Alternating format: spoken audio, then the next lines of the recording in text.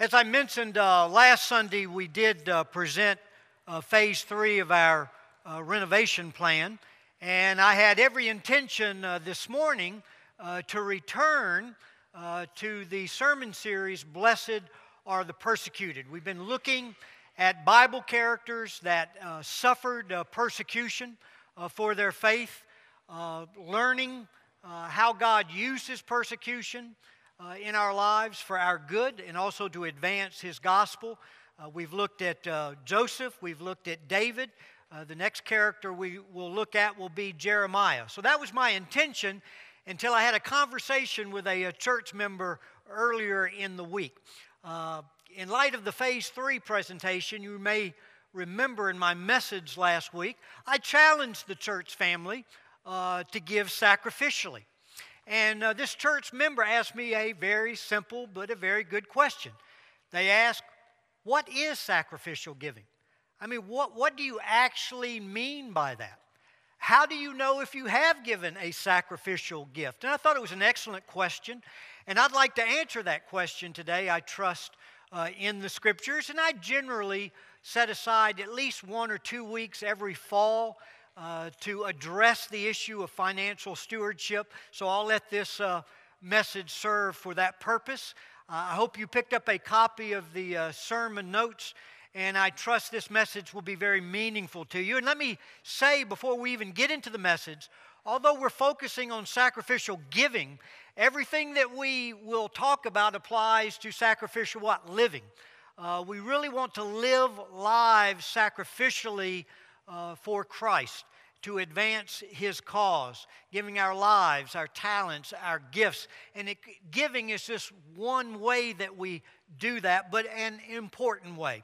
And I want you to see 5 truths that I think really captures what is the essence of sacrificial living or sacrificial giving. So look at that first truth there in your sermon notes.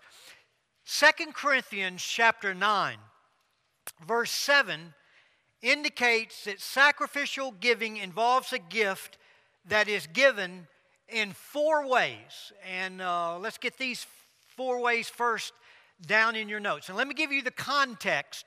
Paul, remember, was a unique minister to the Gentile churches.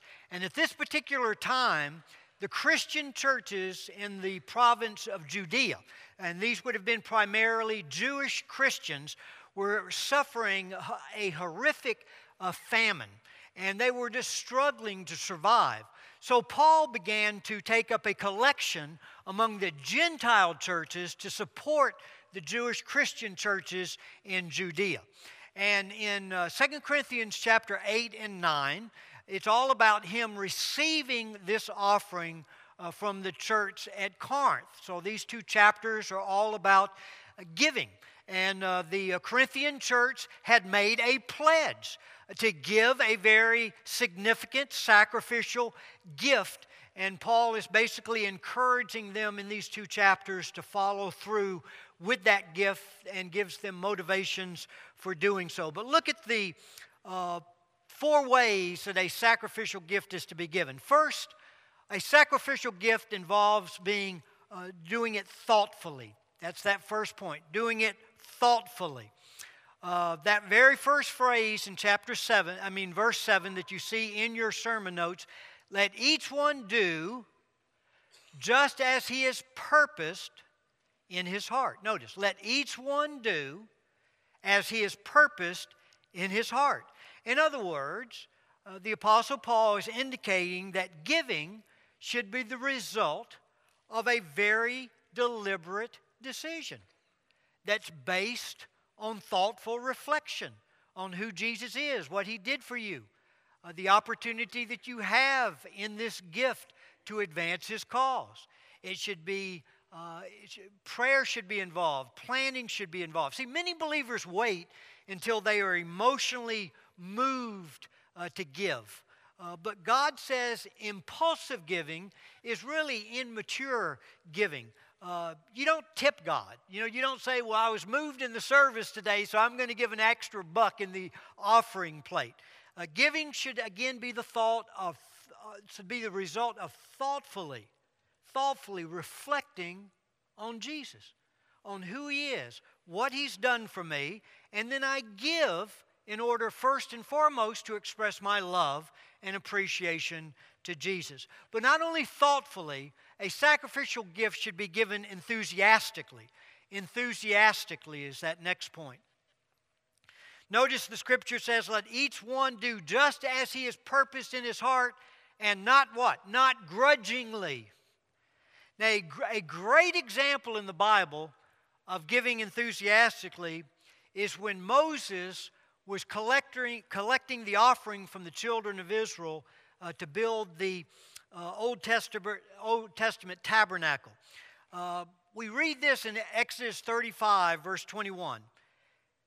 And everyone whose heart stirred him, and everyone whose spirit moved him, came and brought the Lord's contribution for the work of the tent of meeting and for all of its service. Now notice, as the children of Israel thoughtfully reflected on the blessing of God, as they considered how He brought them out of Egypt in the Exodus, gave them their freedom, as they reflected on that miraculous scene at the Red Sea, as He parted the waters and they went through on dry ground, and then God devoured Pharaoh and their enemies, as they reflected on God's miraculous provision and guidance in the wilderness, they gave enthusiastically. They gave, again, simply to express the love they felt in their hearts for God, for who He was, what He had done for them.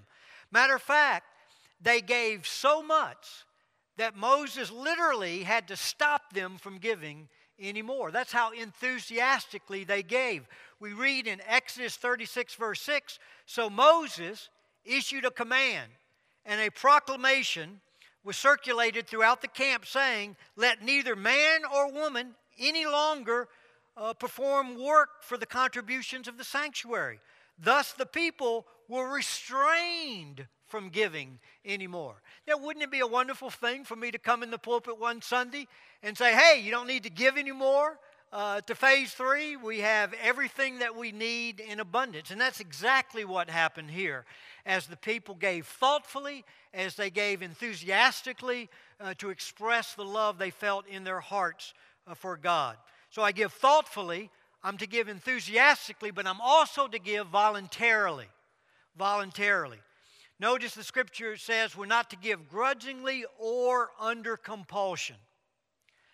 As your pastor, and I've been here at Edgewood for 4 decades now, I can honestly say I never want you to give a single gift if you feel pressured.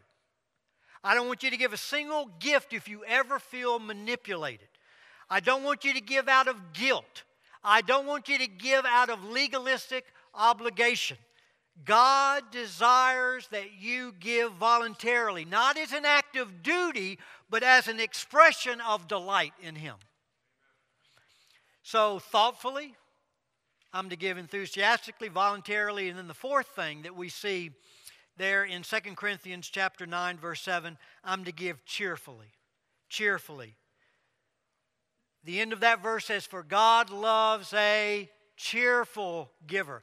I love what Warren Wiersbe wrote about this phrase. Most of you know Wiersbe, just a great Bible teacher who's written a number of books, and he simply wrote this: we must not be sad givers who give grudgingly, or mad givers who give because we have to, but we should be glad givers who cheerfully share what we have because we have experienced the grace of God.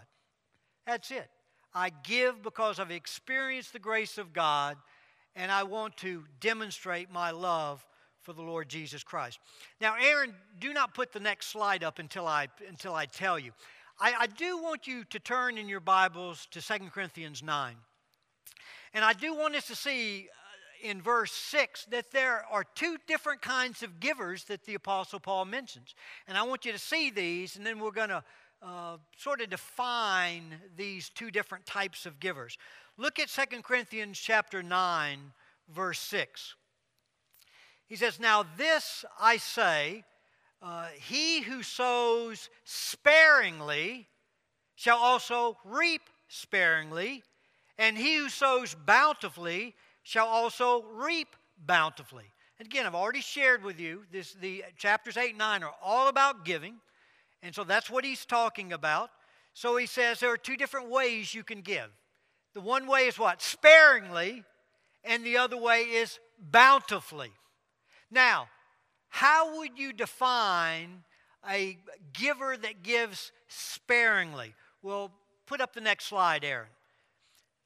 When you give sparingly, the giver's focus is on how much I can keep instead of how much I can give.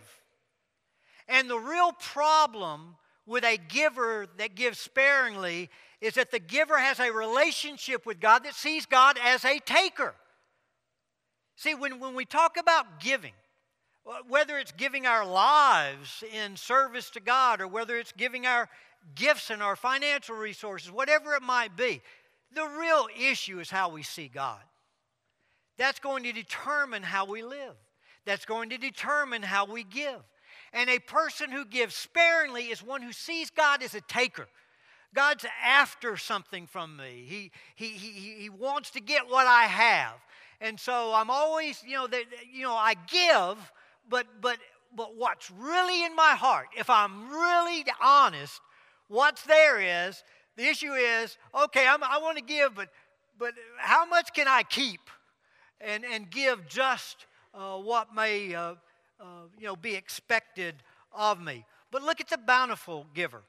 The giver's focus here is on how much I can give instead of how much I can keep. The giver has a relationship with God that sees God as a giver. I mean, this person realizes I can't outgive God. And God promises as I give sacrificially, He will give to me. And go back to 2 Corinthians chapter 9. And with very little comment, let's just read verse 6 through the end of the chapter. And you beautifully see this. He says, "Now this I say, he who sows, who gives sparingly, will also reap sparingly. And he who sows bountifully shall also reap bountifully." So right off the bat, he's saying, hey, God's a giver. And if you give bountifully, you can guarantee that you're going to reap a harvest. And you're going to reap more than you sowed. He's giving that promise. Verse 7, as we just saw, "Let each one do just as he has purposed in his heart, not grudgingly or under compulsion, for God loves a cheerful giver." And notice verse 8, "And God is able to make all grace abound to you, that always having all sufficiency in everything, you may have an abundance for every good deed." Do you hear what God is saying? God says if you are obedient in this matter of sacrificial giving, if you put your focus on the Lord Jesus Christ and see Him as a giver, and you see your giving as an expression of worship, an expression of heartfelt love to Him, He says, as you give sacrificially, I give you a promise that I'm going to give you sufficiency for everything. I will meet your every need. Not only will I meet your every need, I will give you an abundance so that you can give to others, that you can support the cause of Christ. Verse 9, "As it is written, He scattered abroad, He gave to the poor, His righteousness abides forever. Now He, God, who supplies seed to the sower and bread for food, will supply and will multiply your seed for sowing and increase the harvest of your righteousness. You will be enriched in everything for all liberality, which through us is producing thanksgiving to God." We'll just stop right there. So you see this incredible picture of God, that God is a giver, that He is able, as you sacrificially give, to meet your every need, and not only meet your need, but give you an abundance so that you can minister to the needs of others. So I pray here at Edgewood that God would grow up a group of livers and givers that are living and giving bountifully to God and not sparingly. Because, why? Because the Bible says God did not even what? Spare His own Son. But what? Gave Him up for us. And if He did not spare His Son and gave Him up for us, how can we spare anything from God? but give ourselves to Him. Look at the second truth about sacrificial giving. And we touched on this last week, but we'll emphasize it again. Sacrificial giving is not determined, and this is very important, by the size of the gift, but by the proportion of the gift to what I possess. That's how God determines sacrificial giving. It's not determined by the size of the gift, but by the proportion of the gift to what I possess. And you understand what this does. It's such a beautiful truth. It puts all of us on equal footing before God. See, you can take the very richest Christian you could find on planet Earth, and then you could discover the poorest Christian you could find on planet Earth. And God is going to reward them not on the basis of the size of the gift, because of course the richer man would give the greater gift, but on the proportion of what they give to what they possess. That determines sacrificial giving. Mark 12, verses 43 and 44. This is clearly seen with the widow's mite. Truly I say to you, this is Jesus speaking to His disciples, this poor widow put in more than the contributors to the treasury, for they all put in out of their surplus. But she, out of her poverty, put in all she owned, all she had to live on. And that's why Jesus said this one poor widow gave more than all of the other contributors put together, because she gave everything. She literally put the money in the treasury that she needed to buy food for that day. She was having to trust God that He would supernaturally meet her need in response to her act of giving. So sacrificial giving is never determined by the size of the gift, but by the proportion of the gift to what I possess. Look at the third characteristic of sacrificial giving. Sacrificial giving, and this should be obvious after that second point, requires self-denial. In other words, it cost me something. In other words, this is giving that you feel. I really appreciated the person I was talking to that raised this question. As I was trying to answer their question, it suddenly popped in their mind. Yeah, I think I understand what you're talking about.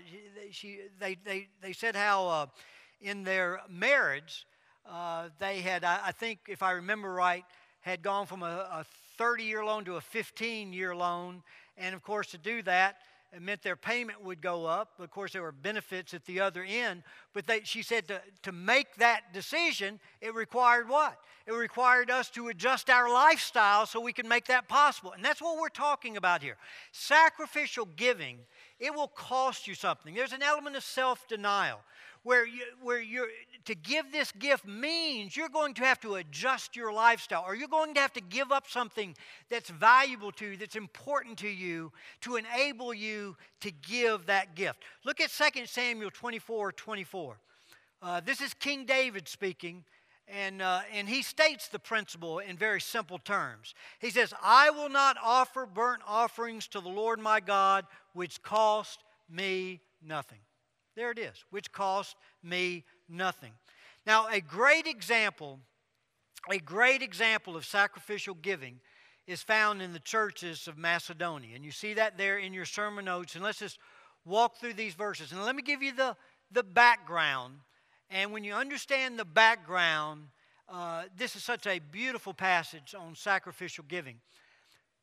The Macedonian churches were under severe persecution.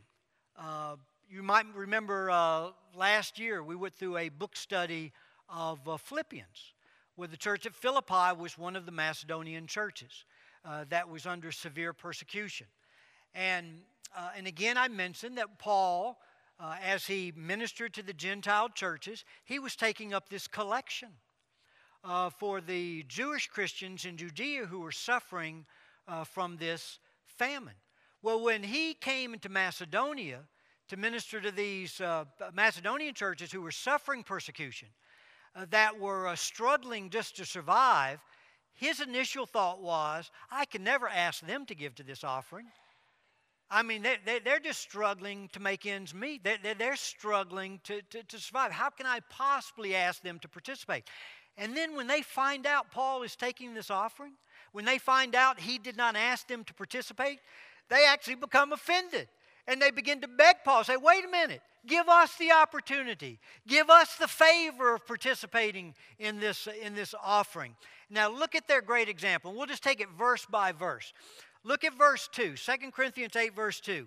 He gives them as an example of sacrificial giving, and he says, in a great ordeal of affliction, their abundance of joy and their deep poverty overflowed in the wealth of liberality. Now notice the seeming contradictions in this verse, the paradoxes. Notice the things that are wed together.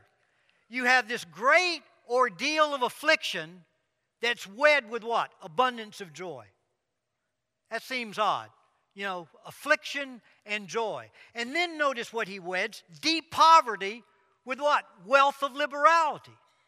So here he says, these believers, although they're under the gun, they're suffering persecution by the Roman Empire.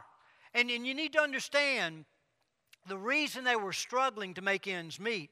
In the Roman Empire, you could not work unless you became part of a particular trade guild or a trade union. And all of these trade guilds, all of these trade unions had false gods that they would worship. See, in Rome, there were a multiplicity of gods. And they really didn't care who you worshiped as long as you gave your ultimate worship, your greatest worship and submission and surrender to Caesar, who they believed was deity himself as well. And because of the Christians' refusal to recognize other gods, they couldn't find work. They were being blackballed economically.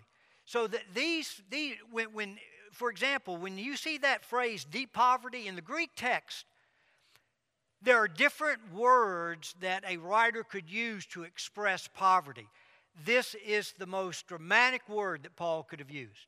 This word that he used means these people were in utter and absolute destitution. Again, struggling to survive, struggling to make ends meet. But despite that, what? They gave. They gave despite their circumstance. You know, it's a real a rebuke on us, isn't it? I mean, how many times have I said, has Andy Merritt said, you know, right now I just don't have enough to give? Well, this rebukes that type of thinking. Because again, go back, it's not the size of the gift, it's the proportion of gift in light of what I possess. So even when I'm struggling, even as they were in these dire circumstances, we can still give, and actually gives us a greater opportunity to express our love and worship for God. Look at verse 3. For I testify that according to their ability and beyond their ability, they gave of their own accord. Notice, voluntarily, without pressure. They gave enthusiastically and beyond their ability. Notice, that is sacrificial giving. Now, many people would call this reckless giving. Because, let's be honest, what they literally did through their giving. In giving this offering to their Jewish brethren in Judea, they literally were putting their own lives at risk. They were jeopardizing their lives. And you would say, why would anybody do such a thing? And it goes to the very first point in our notes. Very first thing that we said. Sacrificial giving is to be given thoughtfully as we reflect on who Jesus is and what He's done for us. And later in that same chapter, this is what you read. And this is what motivated these believers in extreme poverty to give. He says, for you know the grace of our Lord Jesus Christ, that though He was rich, yet for your sake He became poor, that through His poverty you might be made rich. And so these believers, they just looked at Jesus, who did not spare anything, who gave up everything for them, who was rich yet became poor, that through his poverty they might be made rich in grace, in forgiveness, in righteousness, in abundant life, in eternal life. And they just said, hey, this is a wonderful opportunity to express our love for Jesus, that in our poverty to give sacrificially as he gave sacrificially to us. Look at verse 4. I already alluded to this. Begging with us. Here's enthusiasm. Begging us with much entreaty for the favor of participation in the support of the saints.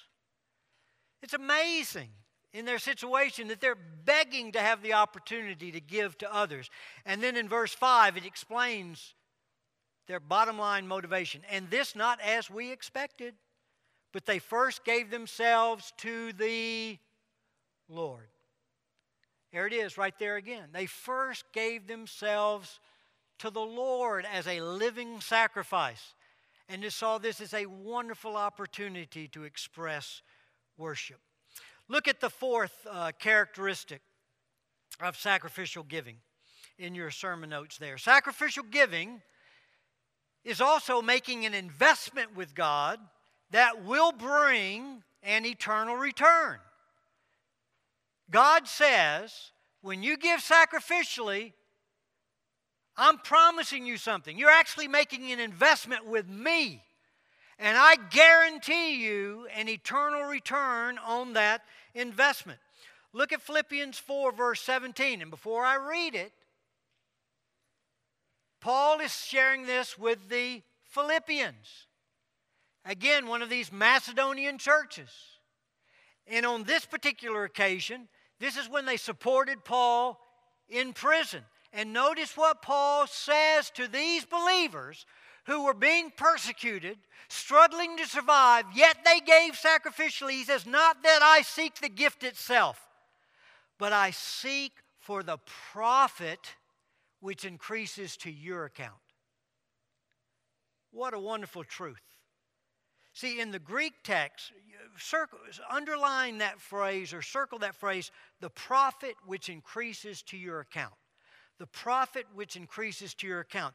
In the Greek text, that phrase was literally used in the money markets of that day to indicate the interest that would accumulate to a person's investment account.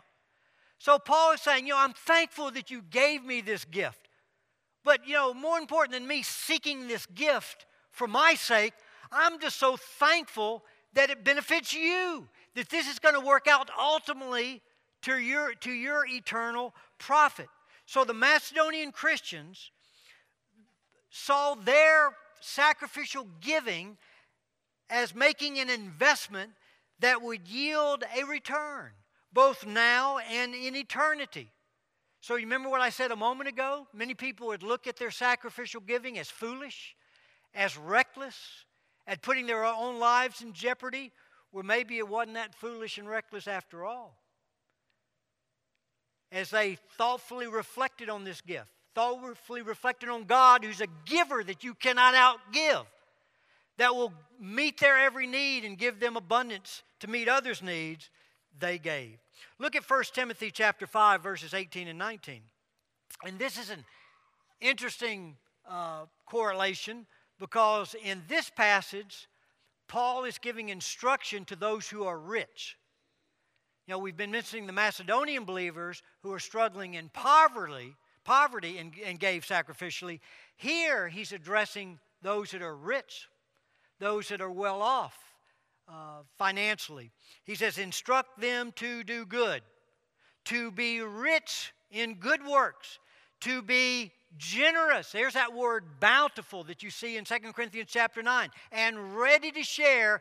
And notice, storing up for themselves the treasure of a good foundation in the future, so that they may take hold of that which is life indeed. Underline the phrase storing up, and underline the phrase a good foundation. Storing up in a good foundation. Storing up literally means amassing a treasure. Amassing a treasure. Foundation, that good foundation, literally refers to a trust fund.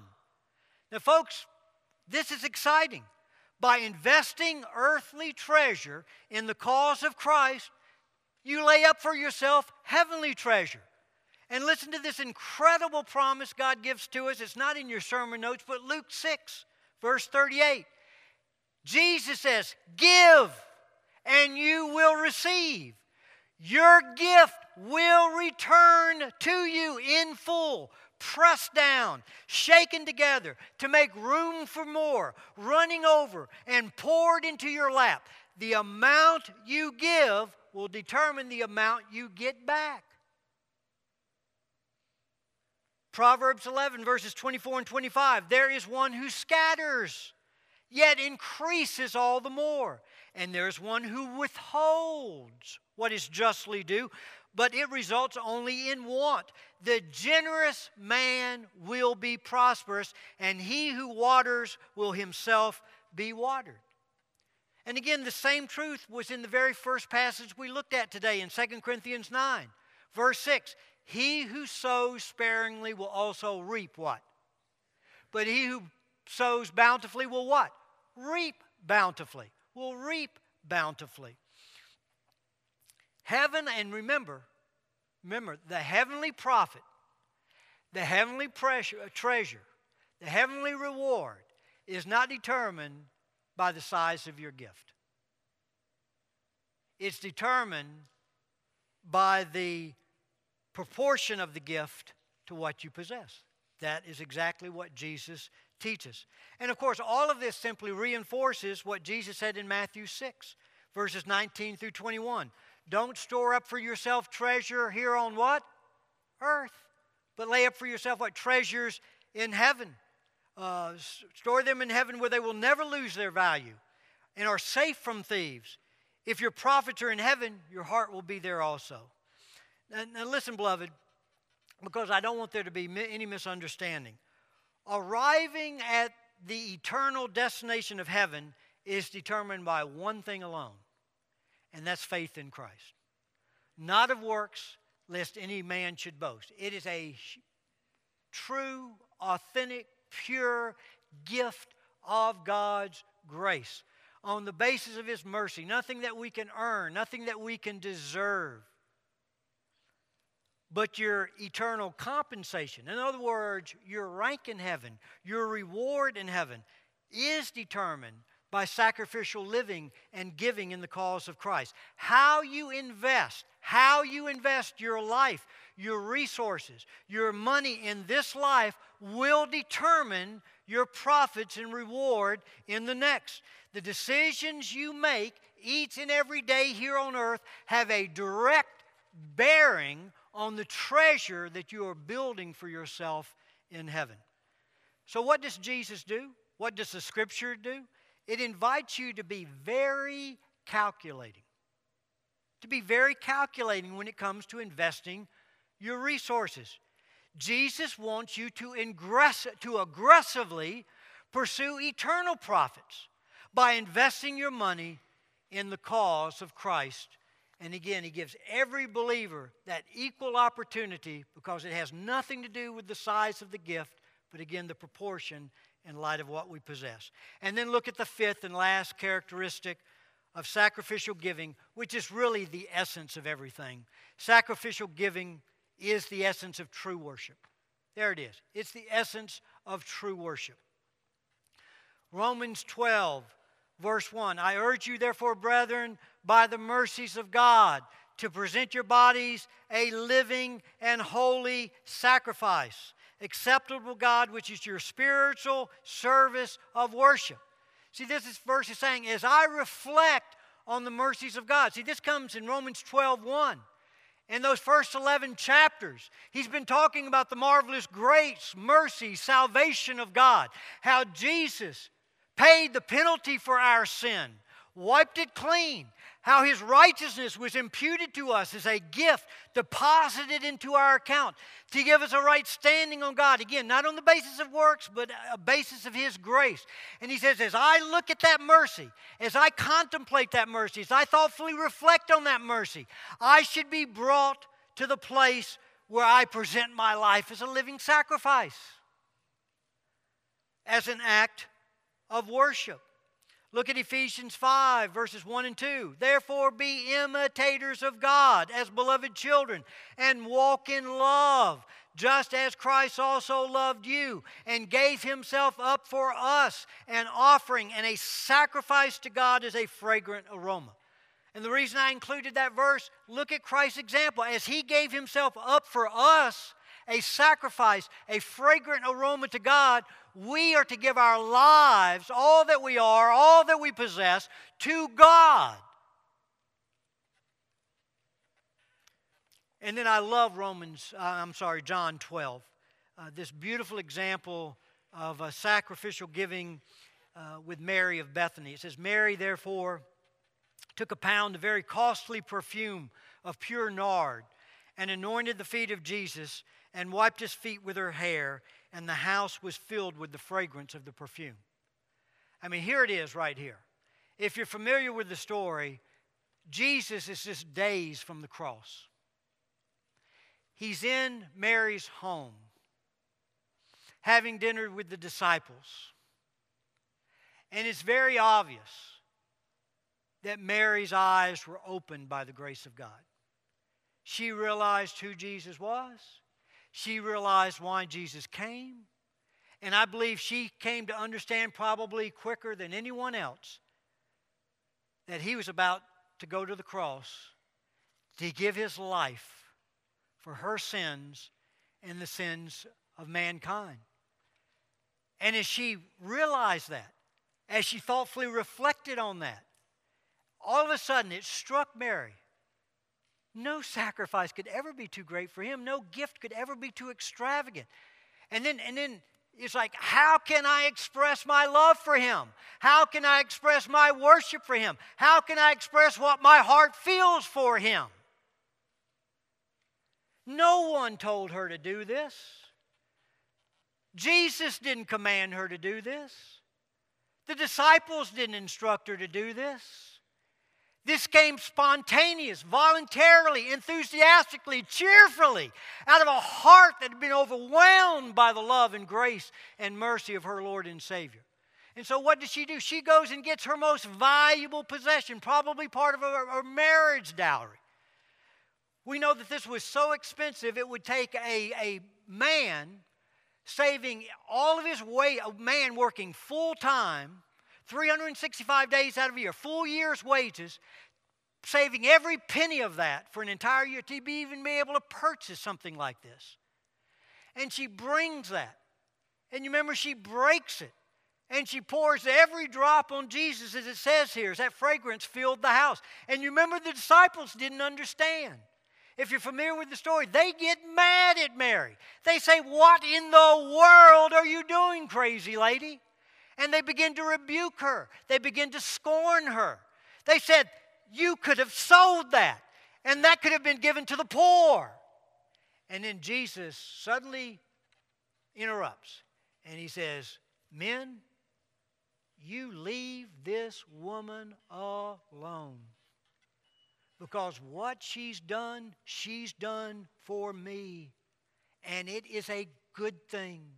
She has anointed me beforehand for my burial." She realized that I'm truly the Son of God, who left the glories of heaven, came to the ghettos of this sin-cursed world to die for her. And all she's doing is expressing her love, leave her alone. You're always going to have the poor with you. You'll always have that opportunity. Leave her alone. And then he makes an incredible statement in one of the other Gospels. He says, "What this woman has just done for me, this will be spoken of in remembrance of her wherever the gospel is preached throughout all of time." What an amazing statement. Because what Jesus did, and this so moves me, he took the reason for which he came to this earth, to die for our sins, to give us abundant eternal life, and he united it with what Mary had just done for him. And he's teaching his disciples in this moment. This is a teachable moment for them. He said, "Guys, wake up. That's the gospel. That is what the gospel of Jesus Christ produces in a life. Right there, you're seeing it. When the gospel invades a life, when I capture a heart with my love and my grace, that heart is freed to love me, to honor me, to worship me. That heart realizes, as Mary has realized, no gift could ever be too extravagant for Jesus. No sacrifice could ever be too great. And so we just live our lives looking for creative ways to express our love, to be that living sacrifice, to provide that sacrificial giving in the cause of Christ. Not because we're motivated to provide curb appeal for a church or a courtyard area. We're thankful that that's going to all be useful. It's going to have benefit, but I do it because I want to worship. I want to love, and this just provides me an opportunity to express the love I feel in my heart for Jesus. And that's what you have right here. And then look at that last verse, Philippians 4:18. Going back to the church of Philippi, going back to those Macedonian believers, Paul, having received their gift that came to him out of their deep poverty, he says, I've received everything in full. I've received it. And I have an abundance. In other words, thank you, thank you, thank you for ministering to me in my time of need, because Paul was in prison at this time. He says, I am amply supplied, having received from Epaphroditus. Epaphroditus was the member of the Philippian church that they sent to Rome, where Paul was in prison, to give the gift. He says, so I've received from Epaphroditus what you have sent, and notice how he describes it. A fragrant aroma, an acceptable, what? Sacrifice. Well-pleasing to God. So, I hope this helps you understand what not just sacrificial giving is, but what sacrificial living is. And that as we reflect on who Jesus is, what He's done for us, there can be only one appropriate response. God, here's my life. All that I am, all that I possess, I lay it on the altar of that cross as a living sacrifice to you, to love you, to please you. That's the motive behind everything I do. It's not out of duty. It's not out of obligation. It's out of sheer delight. And I pray that God will do that right here in Edgewood Baptist Church. So open our eyes to who Jesus is, what He's done for us, that we will be freed to enthusiastically, to cheerfully, voluntarily give our lives for Him. Bow with me in prayer.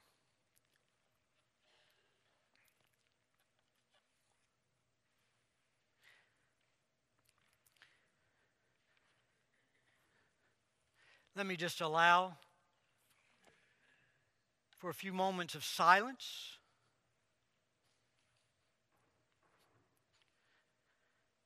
For you to reflect on the message. And what I would suggest right now, don't reflect on the issue of giving. I would ask you to turn your thoughts, to turn your hearts on Jesus. Who He is, what He's done for you. And as you reflect on that, as you consider that, I just simply ask you, what's the appropriate response? And then you respond accordingly. And I trust you'll respond thoughtfully, enthusiastically, voluntarily, and cheerfully.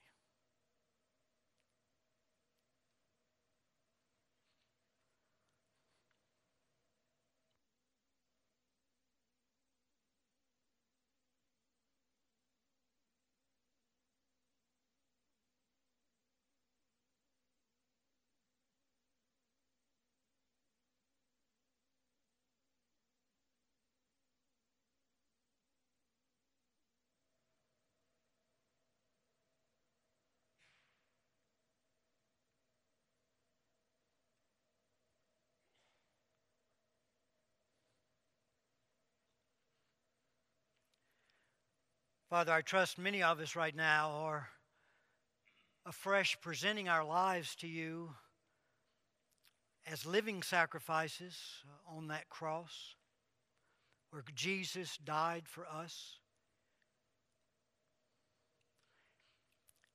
And Father, we even acknowledge your grace in the fact that the only reason you can find the sacrifice of our lives as acceptable to you, the only reason you can find them holy, is because the blood of Jesus Christ sanctified the cross and transformed it into an altar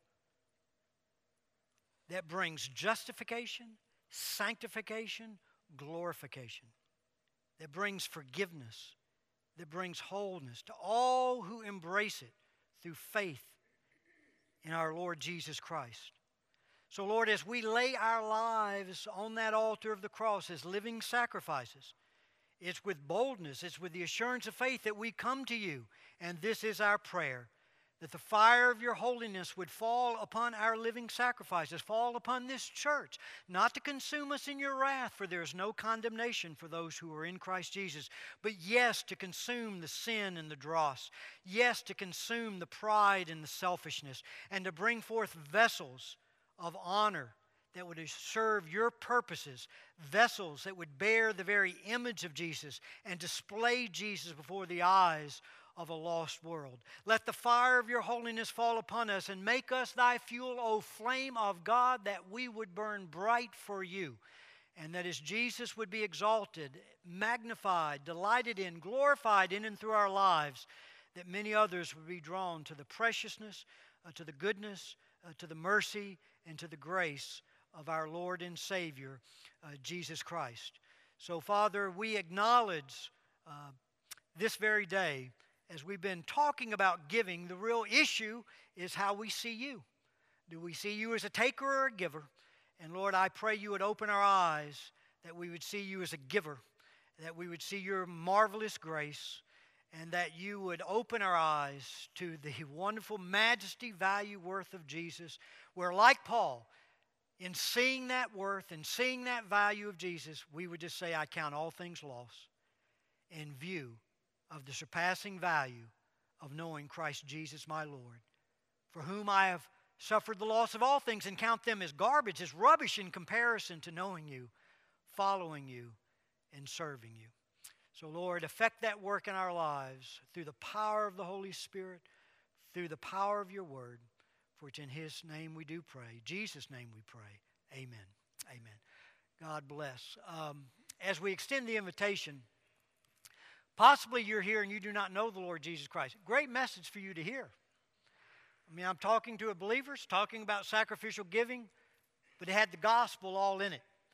Who Jesus is, what he did for you. And he did that for you because he loves you. He died for the penalty of your sin, so that he could deposit into your life, his righteousness, his goodness, his mercy.